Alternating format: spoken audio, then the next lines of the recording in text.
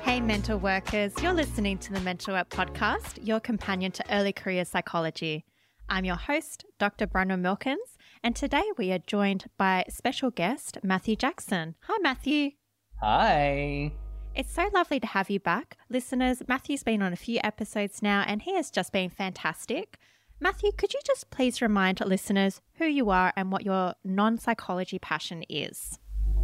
So my name is Matthew. I am a registered general psychologist, and my non-psychology passion is plants as well as horror films. I love anything nitty-gritty scary. What's your favorite plant? It is any type of Hoya.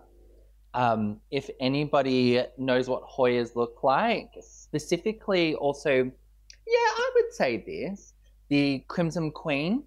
I'm sure I can get one off my shelf later, take a photo. We can put it online or something. I'll put it on the socials. I love the name Crimson Queen. Like, even the name would make me be like, you're my favorite plant. Right. And there's also Crimson Princess. And the way to tell them differently is that the queen has this white kind of veil on the outside, like a crown. And the princess has this white strip down the middle, kind of like a gown, like a princess would wear. It's really interesting. That is a dope plant. That sounds amazing. Well, thank you so much, Matthew, for coming back on the podcast. It's a delight to have you on. And today I'm especially excited. I know I say it every episode, but I think I'm just always excited for every episode. But today I wanted to talk with listeners about how to process sessions.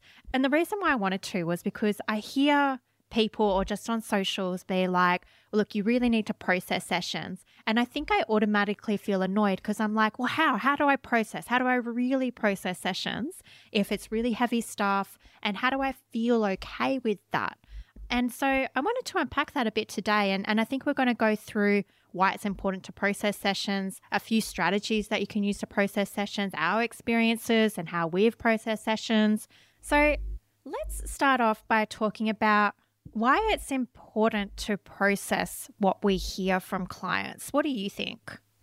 I think it's important to process what we hear from clients and also what we see as well within sessions, because if we don't, we might hold on to it. And in holding on to it, that impacts us, could even impact the way that we are in that session or the next session with the client. And I think overall leads to burnout. Yeah, I agree. Like, I was reading a statistic the other day that within the first 5 years of being a therapist, a psychologist, like 60% of therapists will say that they're burnt out, which I think is an underestimate.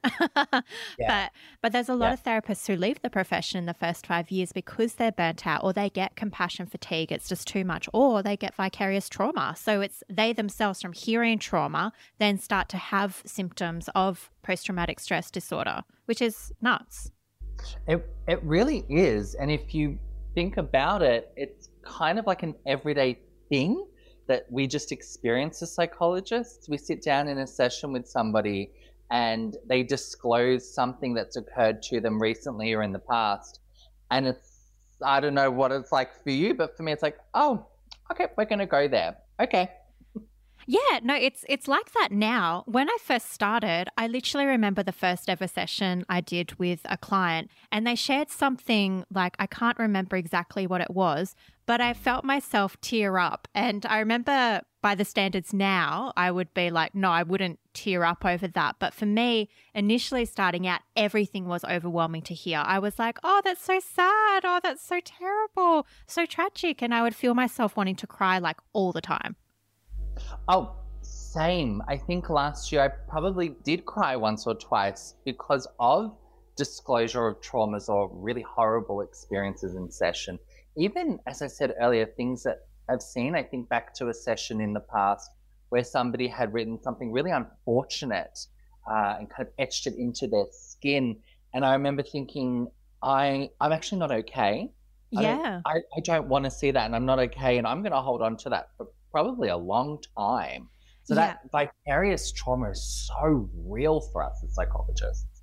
It is really weird. Like when I think of that and I hear that, I'm like, wow, that's big. That's massive. Like seeing somebody hurt themselves and then that having quite a huge effect on you, like understandably so. Completely. And I think even though I was exploring my responses to that in supervision, it definitely changed the way that I responded to like risk or trauma for probably a good year or two straight. Wow. So I guess when we think of the experiences that we hear in therapy, we're talking about the whole range of human experience. Like before I became a psychologist, I was aware that people experience hardship, but I wonder if this has happened for you. Like, are there things that your clients experience and you're like, wow, like I had never thought that that would be a thing that someone would experience. And you're like, oh, I've unlocked new ways to feel bad, like in oneself. Yes. I think back specifically to a session last year where a client disclosed something to me and my first thought was, this is a horror film. Yeah. There's no way that this can be real. And that response is not questioning them. It's questioning, how could somebody do that? Yeah. And that real life sort of response of, wait, hang on a sec. I don't know how you're coping with this because it's been 5 seconds since you told me and I'm not coping. What did you just say? What happened? Yeah. So the stuff that we hear, we can hold on to it as well. And I think, from my trauma training, one of the things that I know about trauma is that sometimes things become traumatic because they violate our expectations of how the world is supposed to be and how other people are supposed to be. So if you perceive the world as safe and that somebody will protect you, and then an incident happens where that doesn't happen, it can be like, wow, how am I supposed to integrate this new apparent understanding of the world where it's unsafe and people won't help me? And I feel like when we hear stuff from clients, we can also come into that space and we can be like, wow, that really violates how I expect the world to be. Completely. And I think going off of what you've just said probably contributes to why sometimes I myself, speaking from my own responses, feel somewhat lost when somebody does disclose something that is quite traumatic or just very difficult to hear. Sometimes I think, that wasn't in a textbook. How am I meant to respond to that? Because I don't even know how I feel right now. And so I guess I'm wondering, have there been things that you've heard from clients where you've noticed changes in yourself? Like I'm thinking for me, there may have been things that I've heard from clients. And then one of the things I've noticed in myself is that I might think about it a lot outside of sessions and I know I'm holding on to it. Have you experienced similar or different? All the time. Okay. You're like, right now. Yeah. I laugh because it's my normal. Yeah. And, maybe that's slightly awkward and uncomfortable. I notice I'm trying to not look at you right now. So I'm going to say, yes, that must be uncomfortable for me. Let's explore that. So I would say, yes, it is a common occurrence for me in sessions to experience something that has taken my breath away or was really difficult, was traumatizing, was maybe even distressing to hear or see. And I don't know how as psychologists we do this without ways of coping, of course. Yes. I don't know how else we're able to kind of sit in that moment with that person and what they're experiencing, but also our own emotions, our own thoughts, our own responses. Yes. Our own, I've forgotten the word, but wanting to kind of leap in there and go, can I hug you? Oh, yes, the urges. Yeah, Yes. I've experienced that urge many a time where I've been like, gosh, I wish I could just hug this person and take their pain away and just give them some comfort. Yes, I don't want to be the savior, but I kind of want to save you. Kind of do, yeah. Absolutely. So there's a lot of human urges that come into our interactions with clients when we sit with a vulnerable space and we hear their pain. And it might even be reminding us of some of our own pain. So I guess no human is free from pain or painful experiences. So something that our clients may have experienced may activate something in us and it's like, oh crap, that's really touching home for me. Completely. I have that quite often when I work with clients who are queer or queer space and maybe disclose bullying or how their families respond to them. And I notice typically my first thought is, oh, yeah, been there. Yeah. And there is that sense of, I connect with you on this, I really empathize with you. And at the same time, now, how do I hold this space for you and also hold that space for little Matt, who's, kind of barking at the door now saying, that also happened to us. And have we really processed that?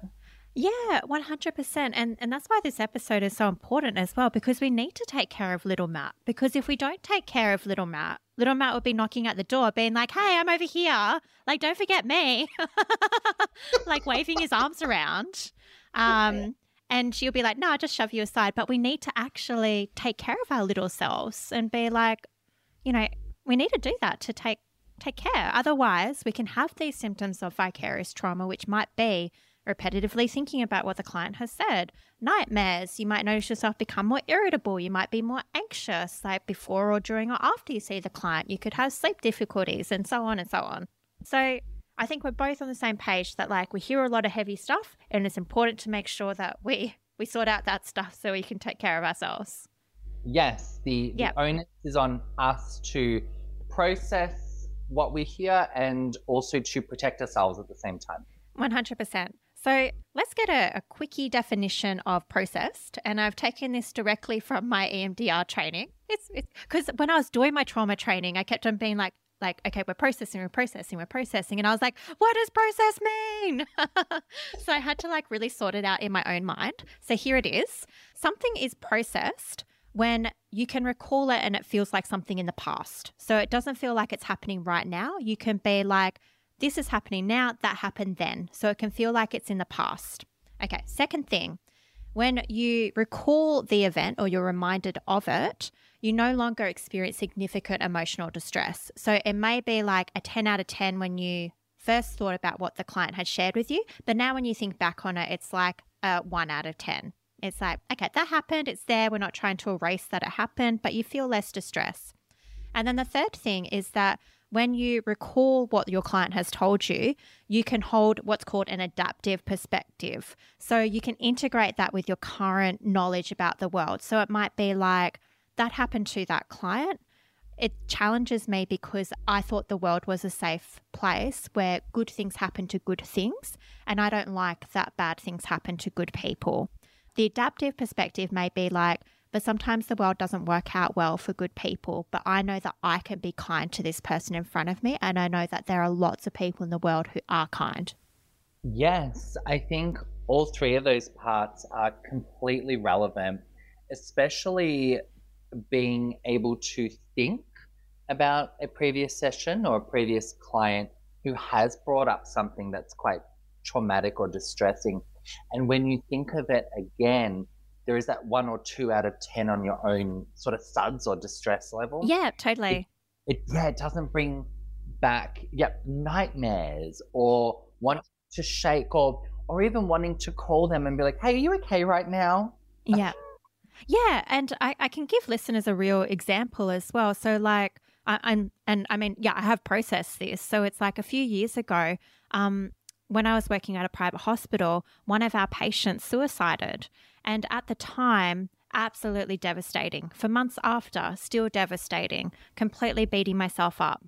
But now when I look at it, I know that, okay, I now know better the signs that someone is contemplating suicide. But I know that I can check in on them, but it's very hard to prevent that suicide. I could have done everything I could in that circumstance and they still would have suicided. And that's a tragedy. We should do better. But that is not something that I'm holding on with me going forward. And so when I think about it, I'm probably like 0 to 1, like SUDS right now. And I can hold that adaptive perspective and I know that it's in the past. I really appreciate you sharing that, really communicating there, that ability to let go. Being able to observe, this is something that's happened. I've learned these things from it. And it really, really impacted me and colleagues for months. Yep. And I needed to learn to let it go, that Yeah. it's not my thing to take on. That was theirs. I have to let that go. Absolutely. Yeah. So it's like better equipped now to work with suicide, but now know that suicide sometimes, like, no matter what I did professionally, that it was not going to prevent that suicide, unfortunately, in that specific instance. It doesn't mean that all suicides are not preventable, but in that specific instance, it was very hard. Completely. And I too have been in your position. I have unfortunately lost a client. And it was something early on in my career, probably first 4 to 6 months, where I had to really sit down with myself and say, this is probably going to happen. Like, more than likely, I will lose a client in my career. So how do I want to feel about myself? How am I going to cope? How do I want to feel about the profession when this occurs? What is my, safety net? What am I falling back on here? So I really appreciate you opening up that conversation there in regards to losing somebody who we work with. I feel like we kind of shy away from that in psychology a little. Well, I think, and likewise, thank you for sharing, because I did want to open that up, because I think it highlights the gravity of what we can deal with as psychologists. And it's like, yeah, the death of someone we work with is massive, and it really highlights that we do often need quite substantial support to process what has happened. And I know that I required a lot of support with processing the loss of that patient. Trauma. Yeah, trauma. Hashtag trauma. Yeah. It's all trauma. Absolutely. Okay. So let's turn to how can we process sessions and the things that clients tell us. We've got 1, 2, 3, 4, 5, 6, 7. We've got 7 things, and then we might riff off of those. But look, the first thing that I wanted to talk about was that a lot of us might automatically turn to our partner, friends, or family, or all three, because we're so used to telling those important people in our lives about everything that we're going through and getting emotional and practical support that way. But in the case of being a therapist, we can't do that because our code of ethics says that we can't share client confidential material. So how do you deal with that? I've found my own way to still get that need met and continue to be in line with the code of ethics. Yeah. So what I mean by that is I still do lean on my mum, my partner, my friends for support, even when it's within the context of a rough day at work. I do, however, and I set this up from like week 1 of my internship all those years ago, that I can't tell you anything. Yep. So just straight up directly. Right? Don't ask me. My answer is going to be, can't talk about it. Yeah. Straight, there's the boundary, I'm cutting you off. But over the years, it's quite obvious for people who are personal to us, parents, partners, to see that something's really not okay. Yes. And it is hard to not say, oh my gosh, well, Mary said this, or, Joe Black said this. It's really hard not to be able to do that. There are ways that we can say, like, I had a rough day at work. A lot of sadness came up. We can talk about our own experiences. And so I find that that's what I do with family, friends, my partner. I talk about my experience to the environment rather than I talk about the environment itself. Perfect. Yes, I was hoping that you would touch on that. So I'm so glad you did as well, because I do the same thing. I might say something like, I'm feeling really tired. I had to give a lot of myself today. Completely. I say to my partner all the time, my battery is probably at like a 2 or 3 out of 10. Yeah. I just need a little bit of me space for today. Just a little bit. Yeah, I do the same thing. I'm like, I just need to scroll on this for 20 minutes. I'll come back to you. So just like, it's kind of like leave a message at the beep. And Brendan is not here right now. That's kind of brilliant. Yeah. So yeah, you can definitely talk about your own emotional experience. And I think it's really important, like, because our partners might be really confused by our behavior and be like, why the hell are they doing that? And they might not understand the emotional gravity unless they're a therapist themselves of the work that we do. So I feel like giving them that emotional insight can be really helpful. Completely. And I guess I like to think of it as well as kind of like a teaching lesson. Yep. So I pop my psych hat on for a brief moment, and I think of it as like a teaching session that this person gets to understand now that this is the boundary, right? And that there are implications for me going over that boundary and disclosing information that's not okay for me to disclose. Yeah, no, absolutely.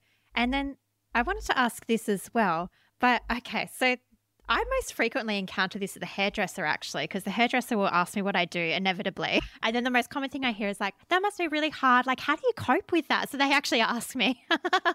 And sometimes they ask me questions about specific presentations and stuff. But anyway, how do you respond when partners, friends, family, hairdressers, person on the street asks you about sessions? I usually try and generalize it. Yeah, me too. Yeah. Right?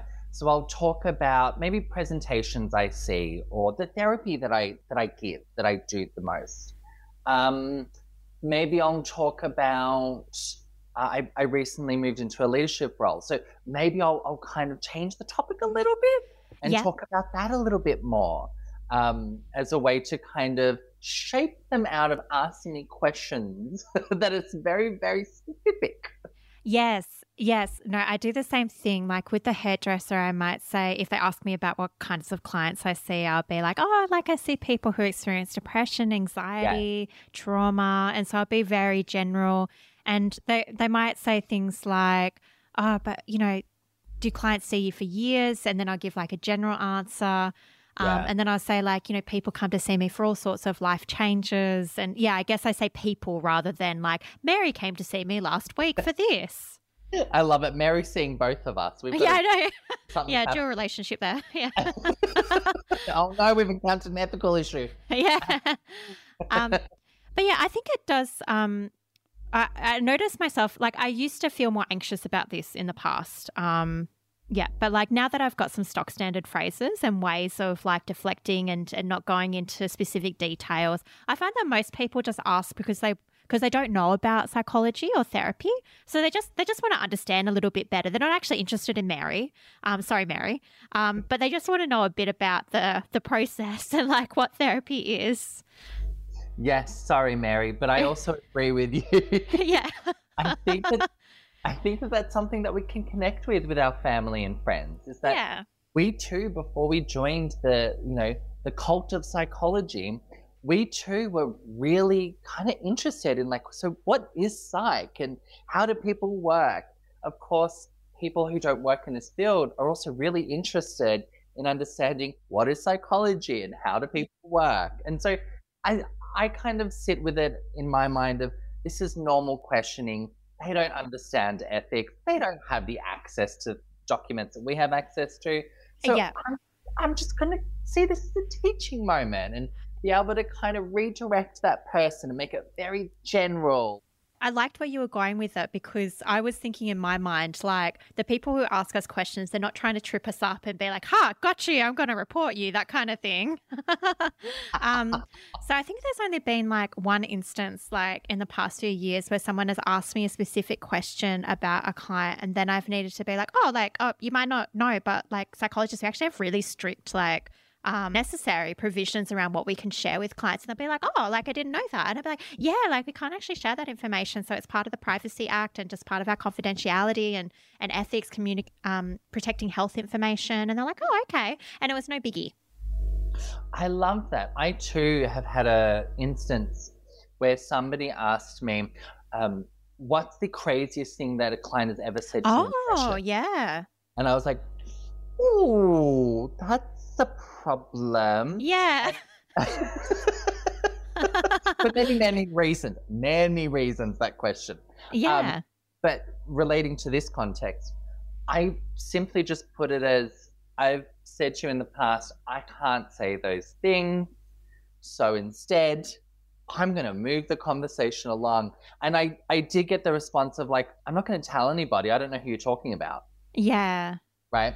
And my response to that was, well, imagine if you were my client. And then I went around telling people, oh, Joe, blah, blah, blah. How would you feel if you found out that I was talking about you? Yeah, you wouldn't like that.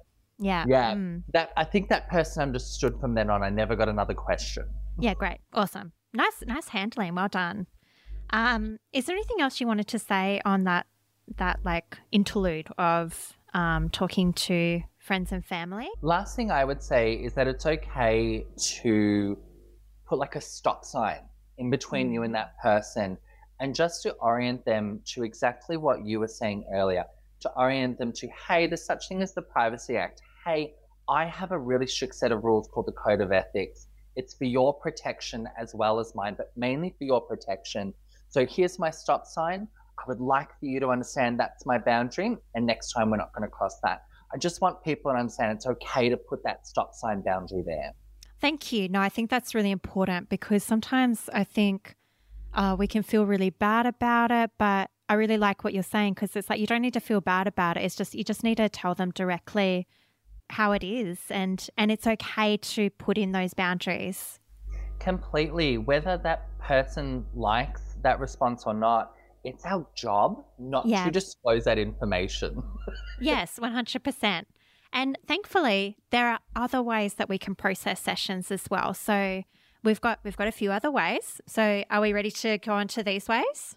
Okay, I'm really excited. So I'm going to take a deep breath and contain myself. Please start us off. Okay.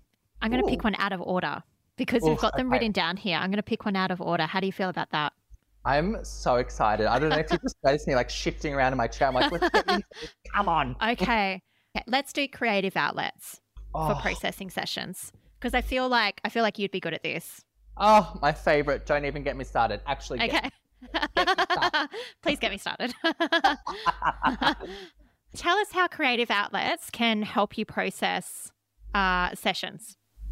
I have a lot of creative outlets that I use as ways to process sessions or difficult moments with clients. So just as an example, something that I do is I write music.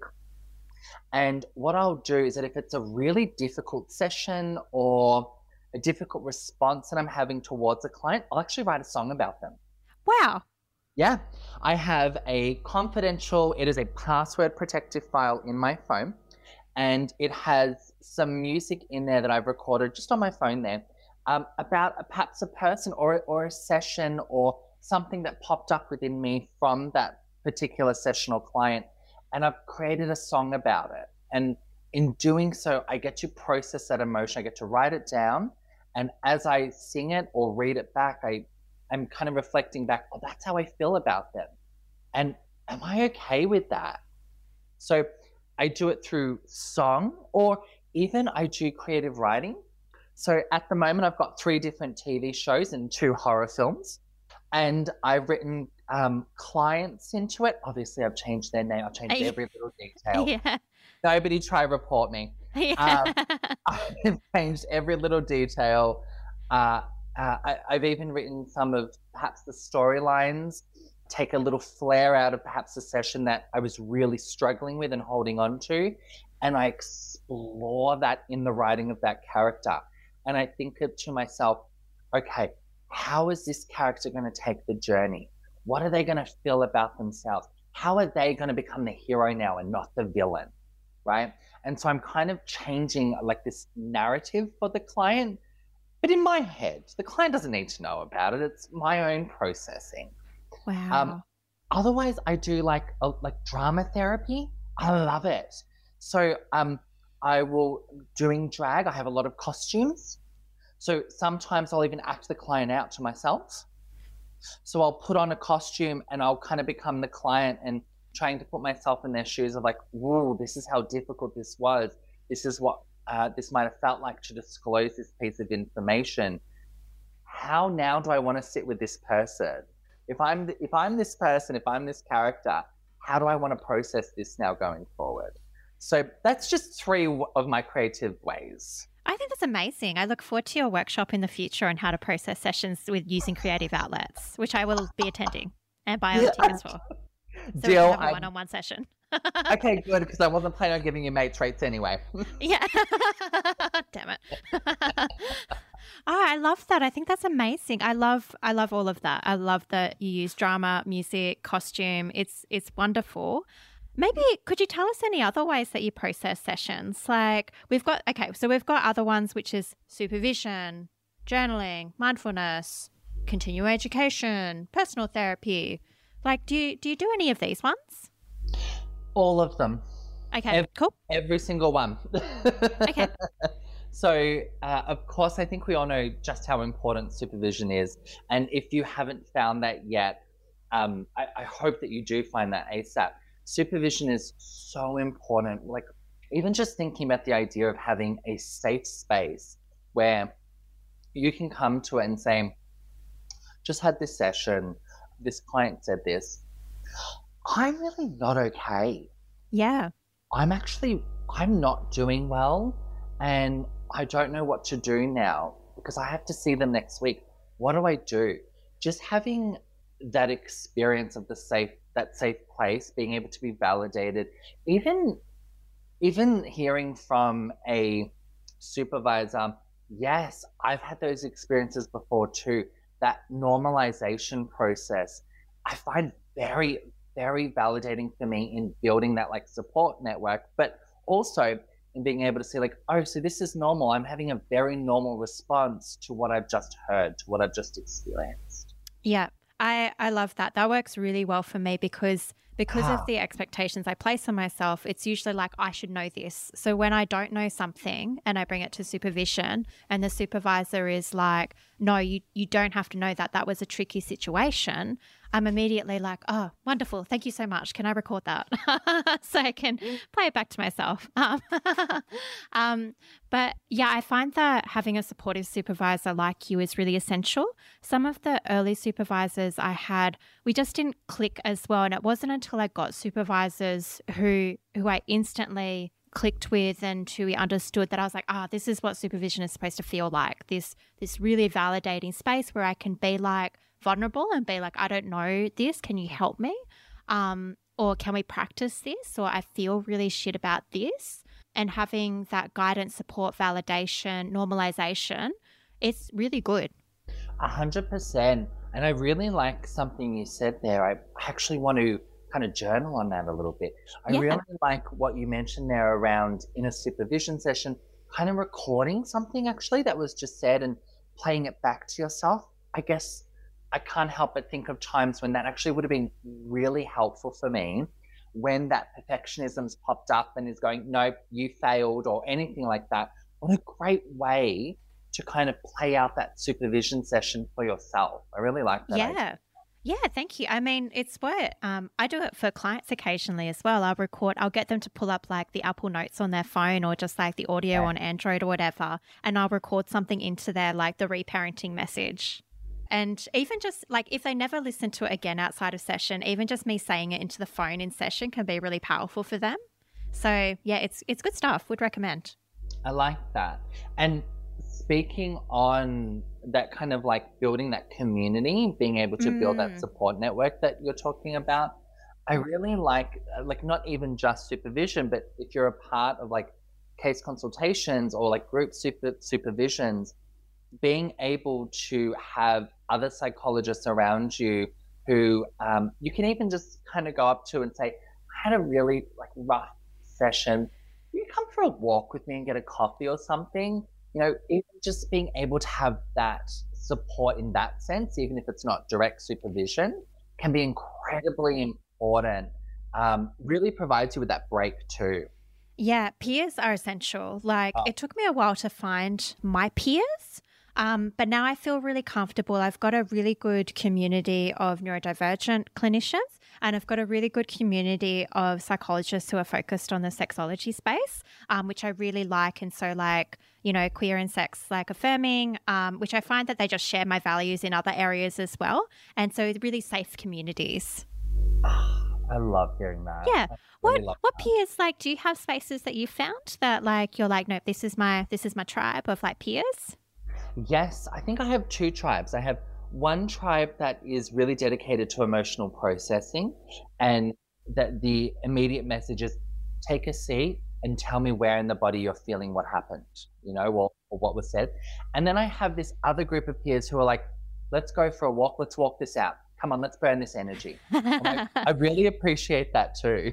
That's awesome. That's fantastic. Yeah, and for any listeners who are thinking like, oh, I'm feeling quite isolated and I would like to have some peers, don't be afraid to reach out. Like Facebook groups is a way to do it. Your workplace, joining groups that share similar interests, you'll probably find peers who share similar values and also want it. Because remember, all of us need the peer consultation. So we all need to connect with each other. Yes, agreed. Yeah. Cool. Let's go to continuing education and training and how that helps you process sessions. Do you find that it does? I would say yes in regards to, so I'm thinking for me specifically, and I'm thinking in the areas of trauma, right? Yes. So I think if I'm going to professional development sessions, seminars, etc., that are trauma related, it does help me to, I guess, kind of take a compassionate, trauma-focused care lens of like, okay, this person has just said this. I can understand that within the basis of PTSD, or I can understand that within the lens of this particular model. And it helps me to kind of externalize it in that sense. I think also in building compassion, especially in perhaps areas where we don't have that firsthand experience, and trying to understand, build that empathy, build that compassion for that client, being able to engage in continued professional development enables me to understand, or have that response, of, this is what they could be experiencing. No wonder they're having this reaction. Oh my God, okay, now it makes sense to me. That's what I think. What do you think? That last part, I feel like that's the most beneficial part of continuing education. So it's not doing like specific modalities. It's actually when I do my own personal research, like say a client comes to me and they're from a culture that is different to my own.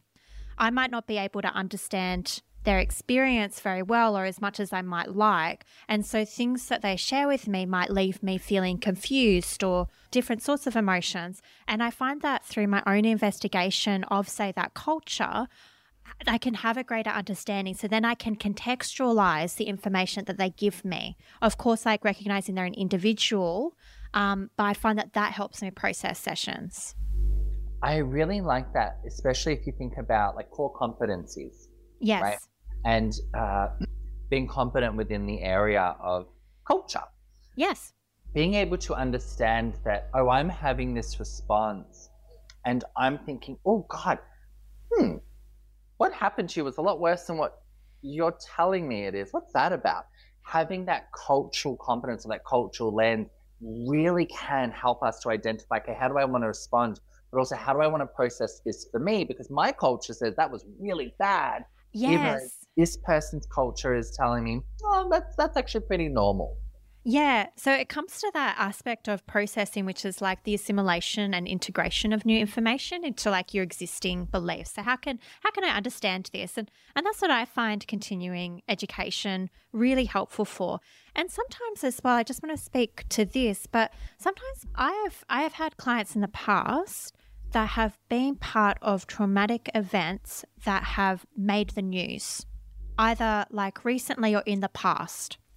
And understanding the event so that then they don't have, and processing that in my own time, so then they don't have to give me all the nitty-gritty details before they're ready, I find has been quite helpful as well, because then I can take it at my pace when I want to digest that information. And I know therapists might have different perspectives on this. And so they might say, no, you just want to know about the situation from the client and their perspective. And I agree with that. But I think for these big T traumas that have been quite media present, I guess just my personal coping has been to find out a little bit more about the event. So then I might know what's a no-go zone or what's to go, and processing my own human reactions to that event as well, so I can keep it separate from the client's perspective in a way. That prompted a thought for me of, I also use like mindfulness, and I guess I'm hearing mindfulness in there as well, being able to identify, this is my response, this is my reaction. How can I separate that from the client? How do I not necessarily bring that into session and go, oh my God, what? And being able to just be mindful, stay present to our own experience. I like it. Yeah, you were really capturing that there. Yeah, and I'm so glad that you brought that up because that is actually a really key strategy I use to help me process sessions. So something that I often repeat to myself is like, I've got my stuff, they've got their stuff. My stuff is not their stuff. And that helps me, it's just a shorthand to help me stay a bit separate from my clients. Because otherwise, if I become enmeshed, then I feel like I stop becoming as helpful a therapist. And it's such a fine line because it's like how we're talking about in a previous episode, like you need to have that empathy. You need to be able to feel with the client. But I guess it's through practice, knowing what that line is for yourself. Completely. Even I'm thinking about for myself, I need something a bit more kind of tangible and physical. And so I tend to just go into my office and I shake my entire body. Oh, I love that. Right, kind of shake it around like, those inflatable people at like car sales. Totally. I will kind of do that and say to myself, like, shake it off. This is not for me. It's not my story. Shake it off. Get rid of it. Time to go. In doing so, it allows you to stay present and also, I think, help manage your emotions for the next session. Totally. And I tend to think like, I don't want to bring what person 1 has said into person 2 session, that's their session. I need to leave that at the door. So time to shake it off. It's time for it to go. I'm going to steal that. I might copy that because, I feel like that's something I need to improve upon because it's like sometimes I just have a bit of a stretch, but I actually feel like the wacky waving, like inflatable could be a good motion. And listeners, we are both like waving our arms for this. If only they could see. We look so funny. Yeah. It's really cool though. I really like it. Yeah, but it's just that physical participating form of mindfulness, right? Yeah. Really getting the entire body and spirit into it. I feel like also in being physical, it stops me from avoiding. Yes. So sometimes, and I don't know if this is like this for you or any of the listeners, sometimes when I'm doing mindfulness or other reflective practices and it's not participation based and it might just be like observing thoughts or observing my breath, I somehow get to a point where I convince myself that it's okay to think about it right here, right now. And it might be, if you have the time for that, please do that reflective mindful practice. And if we have a meeting or another session to go into something, we might have to actually kind of put a pause in it and say to ourselves, I'll come back to this later. But for right now, I need to shake this off. This has to go. And so doing that physical component of mindfulness allows me to really shake it off or leave it at the door. I love that. No, that sounds amazing. Thank you, Matthew. I think from this, I wanted to jump into journaling, if that's okay. Please.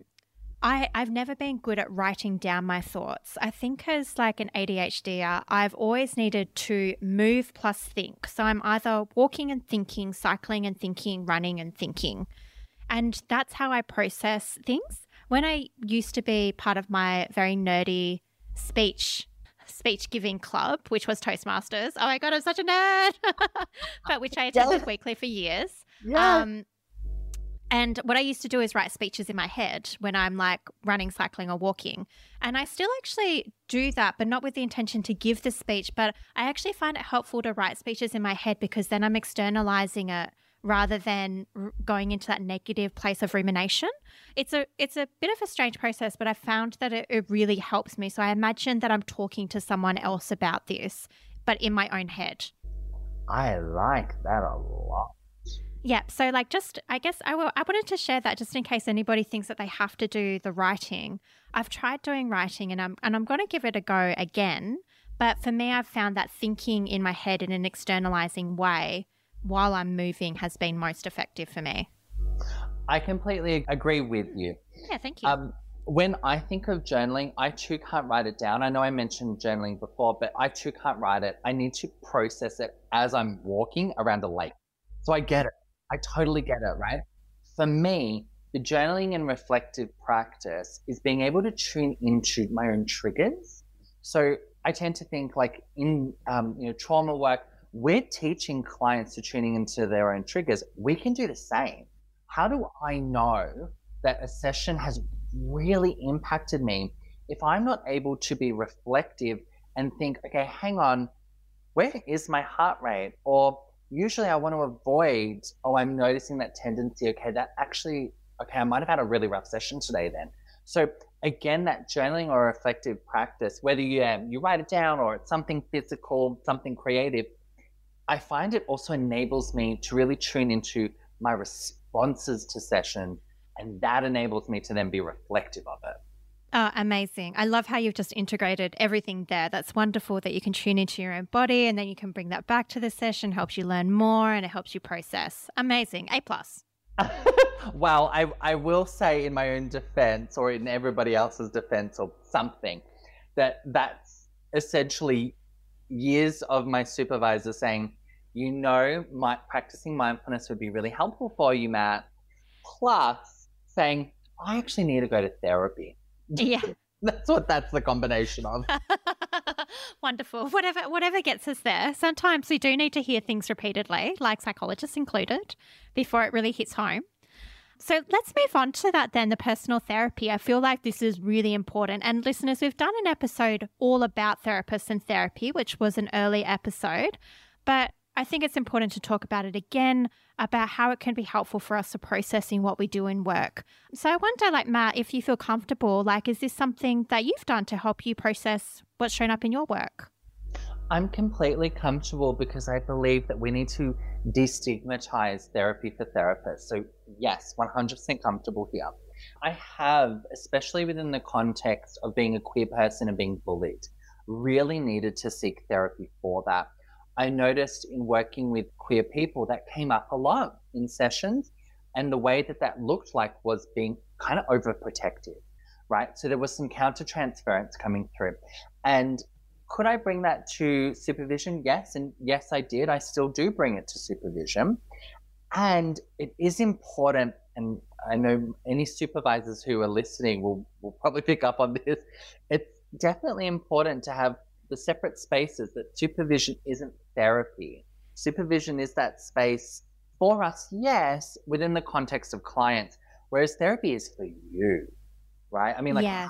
how scary, right? To have a space for you. Yeah. But there is a space there for you to be able to say, this session I had brought this up for me and I'm not feeling good, I'm not feeling safe, help me. I'm so glad that you've been able to find a safe space in therapy to unpack those experiences, because I very much see supervision as you would recognize that this is where it's coming from, and then therapy would be the place to explore the feelings and how that affects you and what that experience was or experiences were like for you. Completely. And even just being able to be a bit more honest. I know within my own individual therapy, I was able to be very honest with my individual therapist. And some of those feelings and thoughts, I don't know if I would say them to my supervisor, not because I would be invalidated or anything, but just because that's my feeling. And I don't know, I want to keep this professional relationship. I totally feel you, Matthew. I feel like in supervision, I've still got professional me on, whereas in my own personal therapy, I can be a real brat. And I'm just going to say, I can just be a real shithead. And I'll say to my therapist, I'm avoiding this. Woo! And I just let my brat inner child out. And I feel like I can do that in therapy, but definitely not in supervision. Same. I feel like I kind of go into the space going, so could I please have 10 minutes to just whine and complain? Beautiful. Totally. Here you go. 100%. Yeah. Yeah. I just want to whine and complain today. How's that go for you? It's my session. Okay, great. We're doing it. Yay. I also love therapy for therapists. I agree that we should destigmatize it. It's a great space, non-judgmental space where we can be held. And I just want to say as well, if you're concerned about your therapist judging you, just remember how universal our experiences are. You are not alone in whatever you're experiencing. You would not be the only psychologist who is experiencing what you have felt. So I think that kind of ties up our discussion on personal therapy for therapists. Are there any other strategies that we haven't talked about that you use to process sessions, which you might want to tell our listeners about? I would also add in acceptance. So what I mean by that is accepting that difficult sessions or hearing things, seeing things, having a client disclose a piece of information or experience to you that's really difficult or uncomfortable to sit with or is triggering for you is a normal part of the process of being a psychologist. And so that's what I mean around acceptance, accepting that this is a part of therapy, this is a part of my profession. How can I sit with this? How can I form a relationship with this uncomfortableness around distress and disclosure? So I would say also just having a think about how can I practice accepting that this is coming up in session and my responses to that as well. Beautifully said. And I really agree from the perspective of we as psychologists, we are the ones we are the tool for the work essentially. If we are unwell or not processing sessions well, then we might be affecting our ability to deliver therapy well or do our jobs in a way that we would hope to be able to do them. And so it's so integral to take care of ourselves and process these sessions. So the acceptance around that as well, that we really do need to take care of ourselves. It's not optional. No, and even just feeding off of what you're speaking about there, that we can provide compassion to clients. And I hope I don't shock anybody when I say this, but we can also provide compassion to ourselves. No! Sorry, Bron. It's all right, I accept what you're saying to me. And I appreciate that you're accepting. Thank you. But that we can be compassionate to ourselves. Sometimes I will have a session where it's really rough and I'm taking stuff on. And afterwards, I have to sit down and say, I'm taking stuff on. I don't like that. And it's what my brain and body is doing at this moment. It's okay. Don't push yourself to be that best therapist who lets everything go and nothing affects them. It's okay that it's affecting you. You have ways around this. It's okay. Be compassionate to yourself. And with that, Matthew, is it all right if we wrap up there? Yes. I thought that was a lovely ending. So, Matthew, if listeners want to learn more about you or get in touch, where can they find you? You can find me on Instagram at Matilda Mercury Queen. Please listen to previous episodes for that to make sense. Yes, awesome. And I'll pop those links in the show notes. And listeners, thank you so much for listening. If you're loving the show and you don't want to miss an episode, press follow on your podcast listening app. And we also have a Patreon, so you can join the Patreon for $2 a month, and it really helps to keep the podcast alive. So podcasting ain't free. It does cost, and all funds go back into keeping the podcast alive. So if you want to join up, it would be really helpful. And thank you so much to the Patreons who are already part of it. I'm really grateful for you. And listeners, again, thank you so much for listening. That's a wrap. Have a good one and catch you next time.